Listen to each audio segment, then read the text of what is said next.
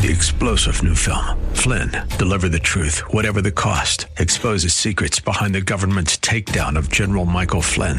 Flynn knew what the intel world had been up to. He ordered the first audit of the use of contractors. This set off alarm bells. He told the truth. He was the most dangerous person for Donald Trump to hire. They had to get rid of Flynn.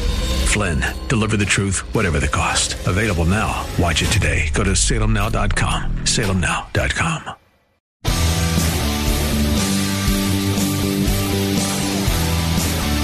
Are you looking for truth from God's Word that you can understand and apply to your life? You'll find it today on Make It Clear with Dr. Stan Pons. Listen now as Stan makes it clear.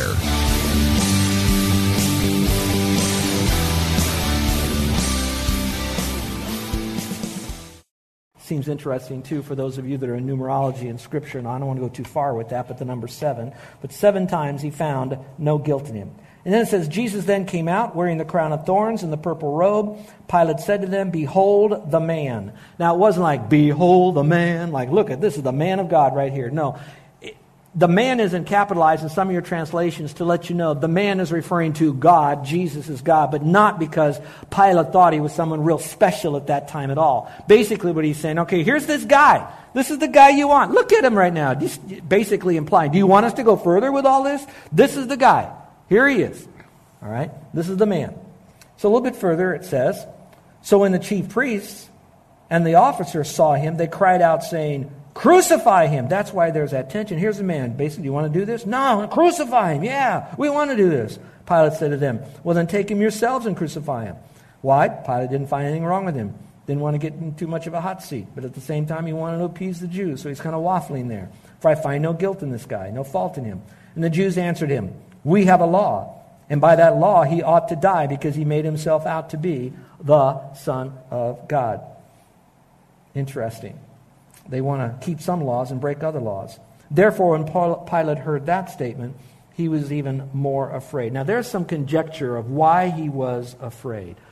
Some people say he was afraid because of the fact that his wife came to him and said, the gods have told me have nothing to do with this man. Their culture often said that when a guy was attesting to the fact that he had some supernatural power, and of course you already know the history behind what Jesus did before he got to this point, healing people and all this stuff, doing miracles, all of a sudden there may be some supernatural, quote, mumbo-jumbo from Pilate's perspective, and so now he's afraid. Maybe he is the Son of God. Now they're saying he's the Son of God. Maybe there is some supernatural stuff here. What am I going to do? What's going to happen here? That's one conjecture. It very well could be that. Or it could be that he's afraid, he's putting him out and he's saying, oh no, man, I thought I was going to solve this problem, and now I'm really not. This thing has really escalated now, and there's a bit of fear in there. I don't know where you want to go with your acceptance of it. You can just be satisfied with the fact that as this began, Pilate now was recognizing what was happening, not that Jesus was God, but that there was an element of fear. When I was reading that element of fear, I got thinking about what I said to you last week and maybe reiterated again, that some of us at times, we count the cost of standing up for Christ, going public for Christ. And when we think in our mind, okay, I do need to take a stand right here, there's this, like, as Christians now I'm talking about, we go through this mental gymnastics to find out, okay, I want to do it wise, I want to do it right, maybe it's too soon, maybe I shouldn't do it right now, I don't want to do this, is right, and we justify, or we try to justify why this might not be the right time, so we don't do it. And so more cases than not, we keep backing away and backing away and backing away, and we don't take our stand for Christ because ultimately we are fearful of fill in the blanks, rejection, marginalization, being asked a question we don't know the answer to. It goes on and on and on. And so we do that. Now, I know a bunch of you are thinking, well, yeah, there are times you can't give the gospel. You mean every time at work I jump on my desk and preach Jesus? Do I jump on the back of my pickup truck and scream at everybody on the job site? Jesus, Jesus. No. I'm not saying that. But I am saying between you and the Lord and your walk with Him, you have to answer where you can go with the presentation of the gospel. How far can you go with what you have? We have a lady in our church, comes here, her husband went home to be with the Lord this last summer, comes about 5 months out of the year, then goes back to Texas. And we try to spend a little bit of time with her and him, because they're not engaged, but not totally engaged in our congregation, because they come and go. But when we go out to dinner with him, when he was alive and now he's gone, she took over this. We have never been to dinner anywhere that at the early part of the dinner, when the waiter or waitress would come, she would immediately reach into her purse and she would have one of those Gideon New Testaments.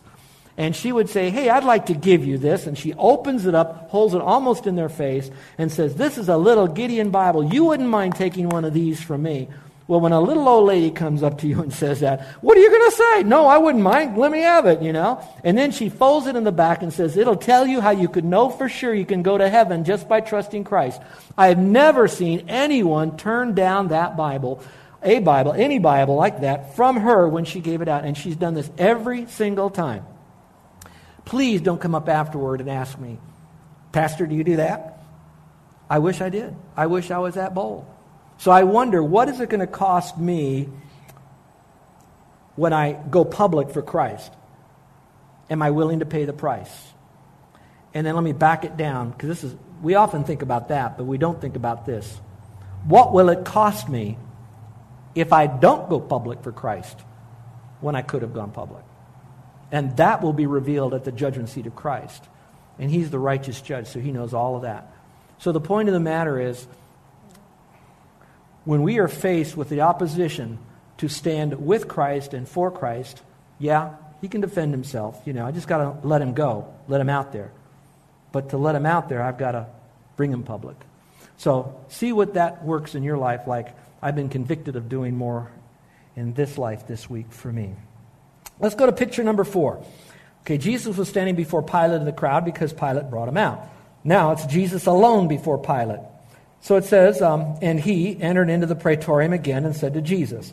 So in other words, he goes back into his fortress there with Jesus. So now the crowd's not there because the crowd wouldn't go into the praetorium. And he said to Jesus, where are you from? But Jesus gave him no answer. Now, that's an interesting question, because where are you from? Are you from, Nazareth? Are you from Bethlehem? Are you from heaven and you came here? So where are you from? Jesus didn't really need to answer him because he'd already given him the truth wherever he went.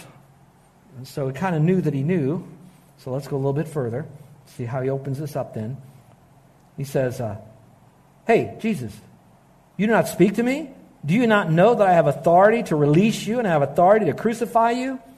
And Jesus then spoke up and he said, you would have no authority over me unless it had been given you from above.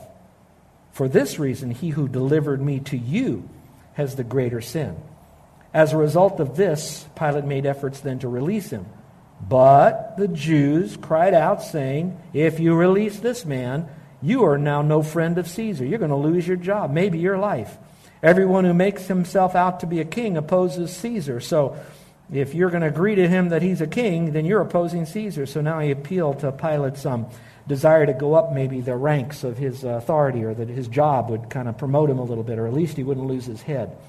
Now let me go back to something that it's said in there. I wanted to give you that in the context. A couple of things. Jesus does know that he does not come from here. He comes from above.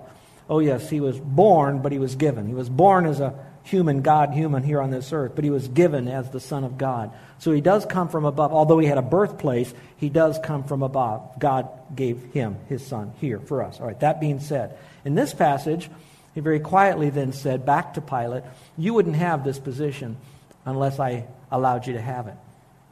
Now that's very important for us to see that God is sovereign. That means he is large and in charge. But more than that, he also not only is large and in charge, but he is powerful enough to make things happen. So he is authoritative because he's the authority, but he also can make things happen. So he's now saying, you wouldn't be anywhere unless I allowed that to happen. Now, for those of you that want to take this crucifixion message and make it very applicable, but you already know what he went through, and I can go through all of this. You already got all of that, but you might have missed this. That means whatever position that you have, God either prescribed it or permitted it. So celebrate it and use it for his glory. Secondly, whoever is over you and over us, as bad as they might be, as Pilate or worse, God permitted that person to be in that position, and we are in that person's purview in our life because God put that person there.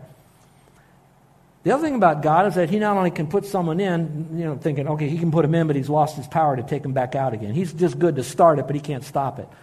Scripture says that promotion comes from the Lord. He can take people up, raise people up, or he can take people down. So wherever you are right now, I want you to still remember that life is not out of control.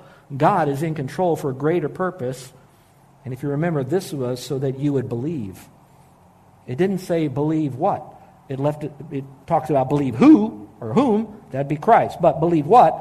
All of these truths are to be believed. Everything that the Spirit of God is teaching you, if it's the Spirit of God, will be accurate and will be in agreement with Scripture and for us to understand. Now, there's something else that this passage shows us is a tension. And that is that it says, now the guy who delivered me upward to you, he's going to have it worse than the next person. Now you're saying, wait a second, whoa. If God did this, then why did this guy be able to do this? It's because God allowed it to happen. Now, who is the person that delivered up Jesus? I imagine if I had a quiz in here, if we were a class, if I said, who delivered Jesus? Most everyone would say, Judas did. And I would say, you're right. My next question would be, but who else? Who else did? If you remember, it was Annas and Caiaphas, and so they're all kind of delivering Jesus up to Pilate at this particular time. They all have their hands dirty in this thing somewhere. The point of the matter is God raises people up, puts people down, but in spite of all of that, man is still responsible. So even though the whole gospel is God designed and God planned and God purposed for God's glory, man still is partly responsible. Now, if you meet me out in the Lanai and say, how is that possible? I'm going to say, I really don't know. I haven't figured all that out yet. But does that cause me to throw my Bible away and do something else with my life? No, not at all. In fact, the more I can understand about God, I want to know. But will I ever understand everything? I won't. And if I ever could understand everything about God that could be known about God, that God is everything that I know, that He is that I know, then He's not God any longer because some man manufactured Him. He is that big. Deuteronomy says that there are secret things that belong to the Lord, and there are things that God wants us to know. Now, be very careful with that, because some people say, well, God knows that I don't, and we close our Bible and we don't study anymore. I think there's a lot more God wants us to know than He wants to keep secret from us. And that's the wonderful journey of Bible study. All right, that's Jesus alone before Pilate. Picture number 5, Jesus standing at the Gabbatha there.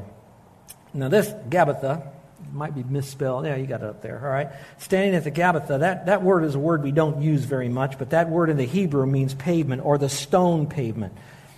So what's happening here? So all right, so he now does all this conversation with Jesus. Now he takes Jesus up to a place that's going to be more of a judgment seat area. Now we're going to see some heaviness come back on Jesus now. Beyond the whipping, beyond the mocking, beyond the putting of the thorns on his head.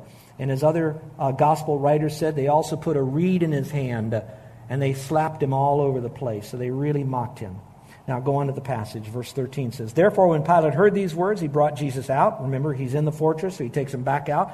And he takes him to the judgment seat at a place called the Pavement, but in Hebrew is Gabbatha. Now it was the day of preparation for the Passover. Again, that's why the Jews wouldn't go into the fortress, because they didn't want to be unclean. It was about the 6th hour, and he said to the Jews, because he brought Jesus outside to them, Behold your king. So they cried out, Away with him! Away with him! Crucify him! Now, I like that the translation put some exclamation points in there to give you the emphasis. But I want you to think more in terms of a mob yelling like one big chant. Have you ever been to a stadium or a auditorium or maybe a place where they play basketball, one of those places, and everybody's yelling, defense, defense, defense? How many, have you ever heard that? Am I nuts? Have y'all heard that? All right, how many of you yell defense, defense, defense? All right, we all do that. This wasn't defense, defense. It's away with him. Crucify him, crucify him, crucify him. And think of all the people, and some were really, but others were, hey, everybody else do it, I'm going to do it too. Whatever matters, they're still guilty.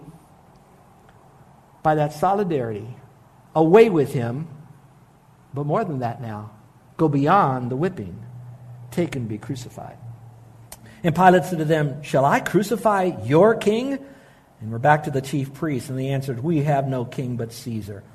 So then he handed him over to them to be crucified. So just think for a moment. what's happening here.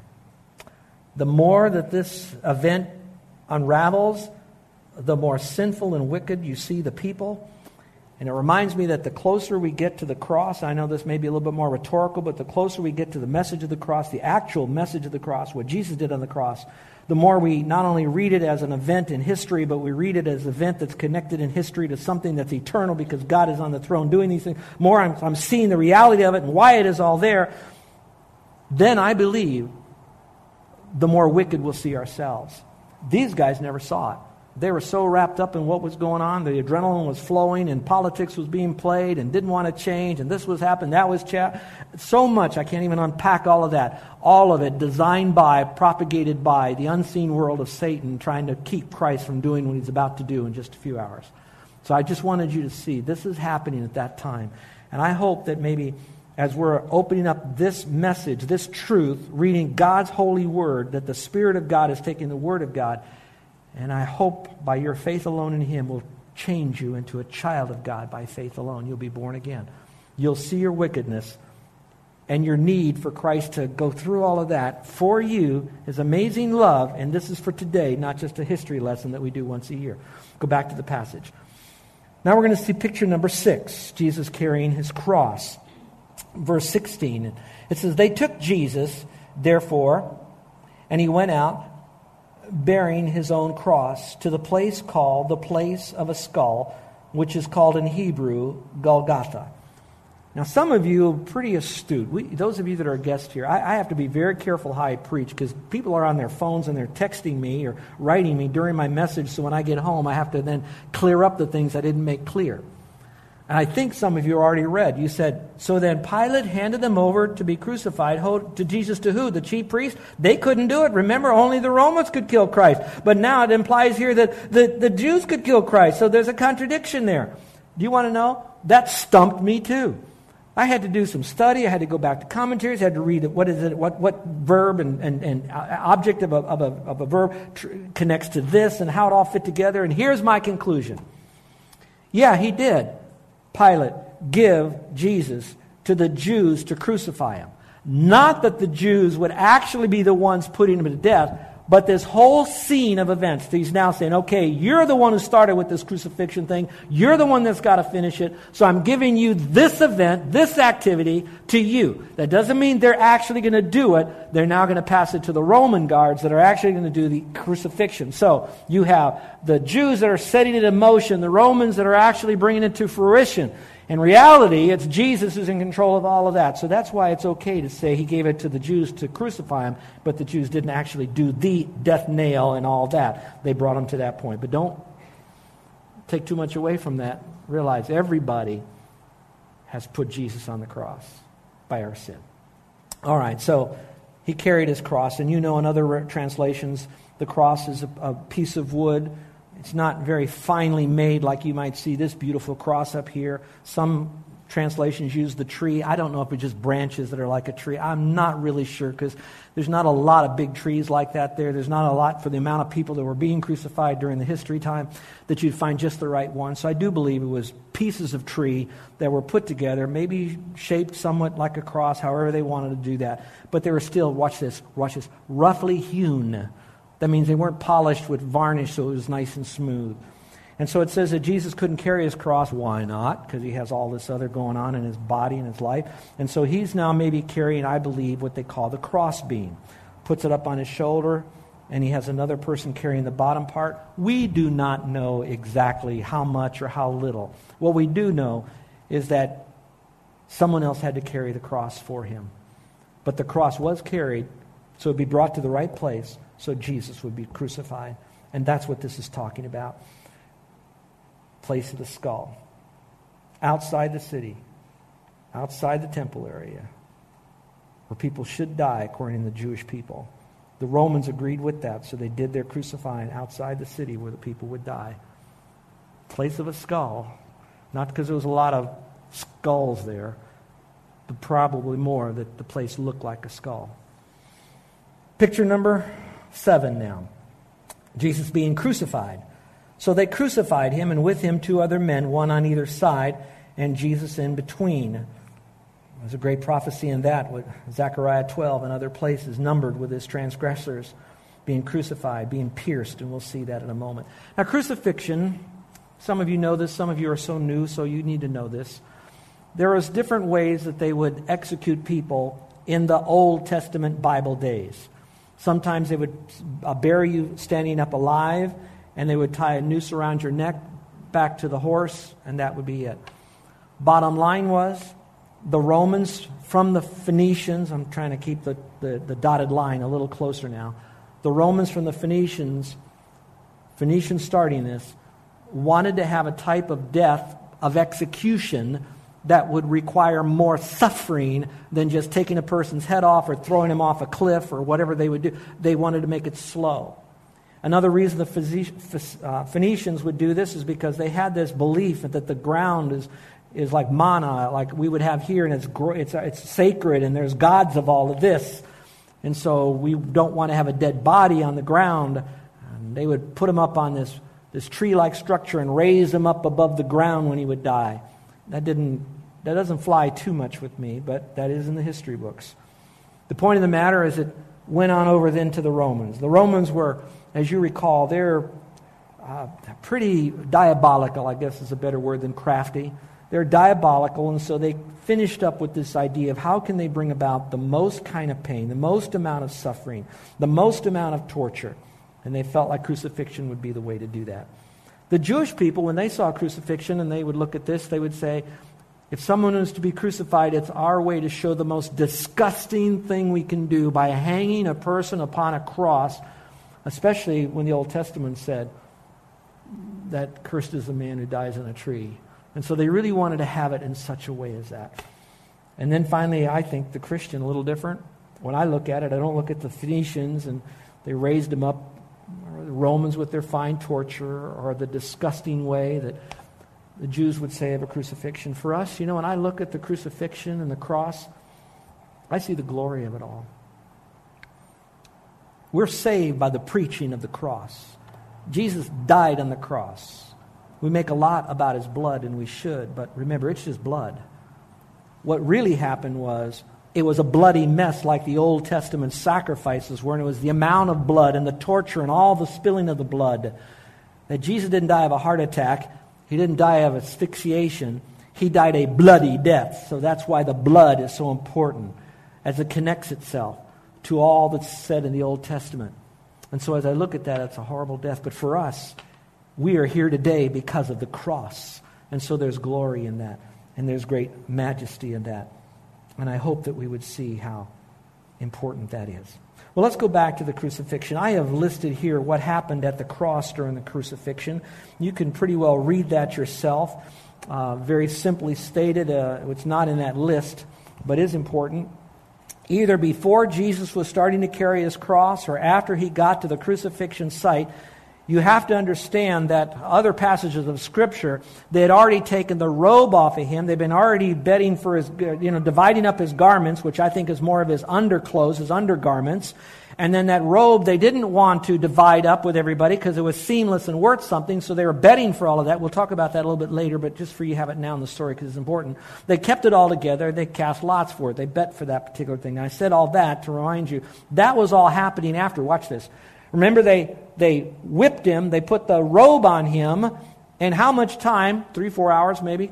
They were taking him through this process, and now they're ready to crucify him. So I want you to think of a nearly dried Band-Aid on your wet wound that is now nearly dry, and someone then ripping that Band-Aid off. All right? So in other words, it re-exposed nearly all of the wounds that he already had.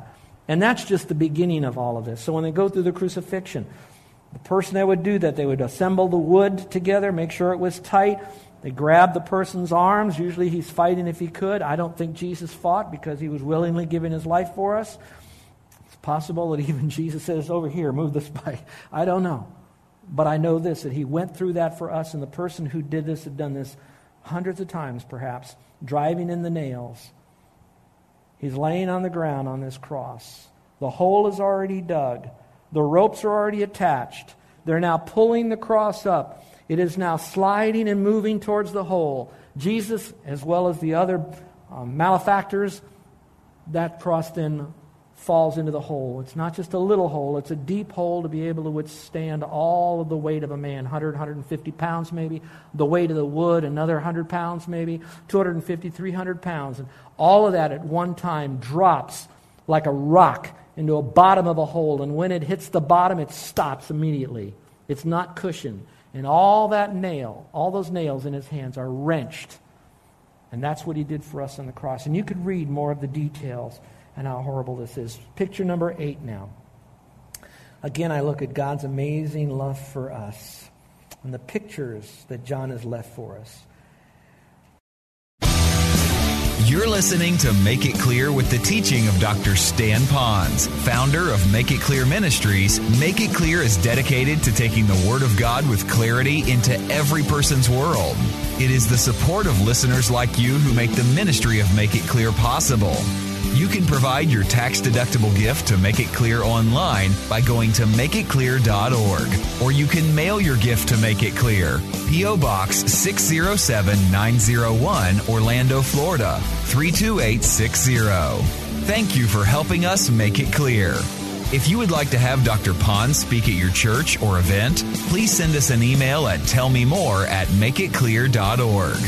Thank you, and remember to make it clear.